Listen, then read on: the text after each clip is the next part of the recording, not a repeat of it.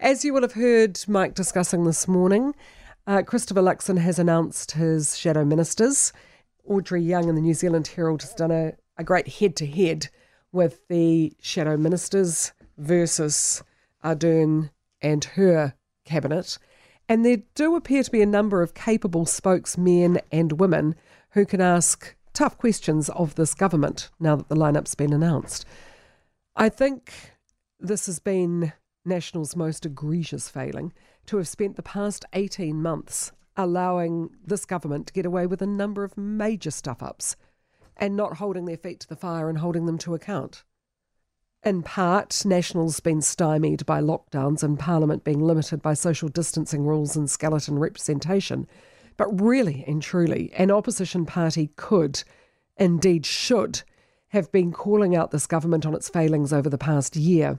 From memory, even Labour, when it was going through its own musical chairs hunt to find a leader, even Labour were better at calling out the key government on its failings. Remember housing, that became such a hot topic, than National have been doing in the past 18 months. Still, as Christopher Luxon has said time and again, they are looking forward, not back, and the announcement of the shadow government should give a few Labour ministers a run for their money, looking at you, Michael Wood, Portal Williams and Chris Farfoy.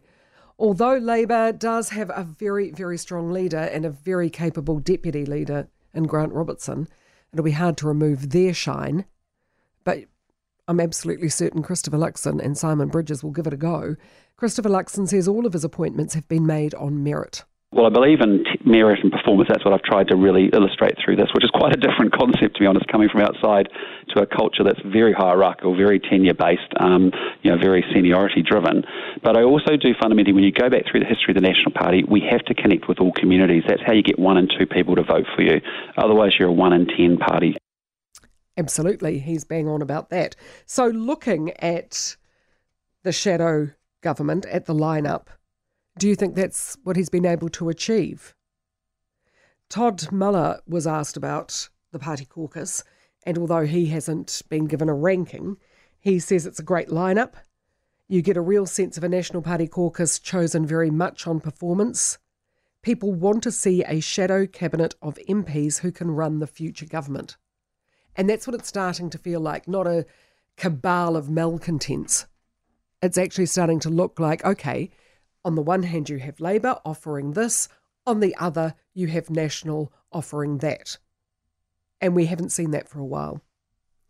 So I'd like to get your feedback on this. Does it look like a party of capable performers who could offer you an alternative? If you don't like the incumbents, does this give you a valid choice? To me, looking at it, it does.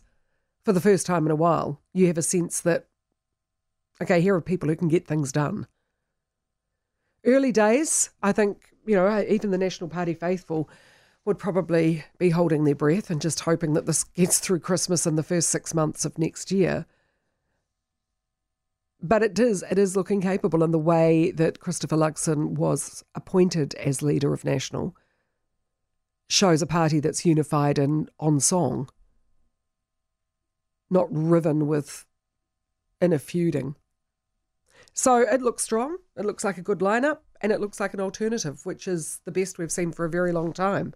Speaking of Todd Muller, though, he's now decided he will in fact be standing in the Bay of Plenty electorate after announcing in June that he'd be retiring at the next election.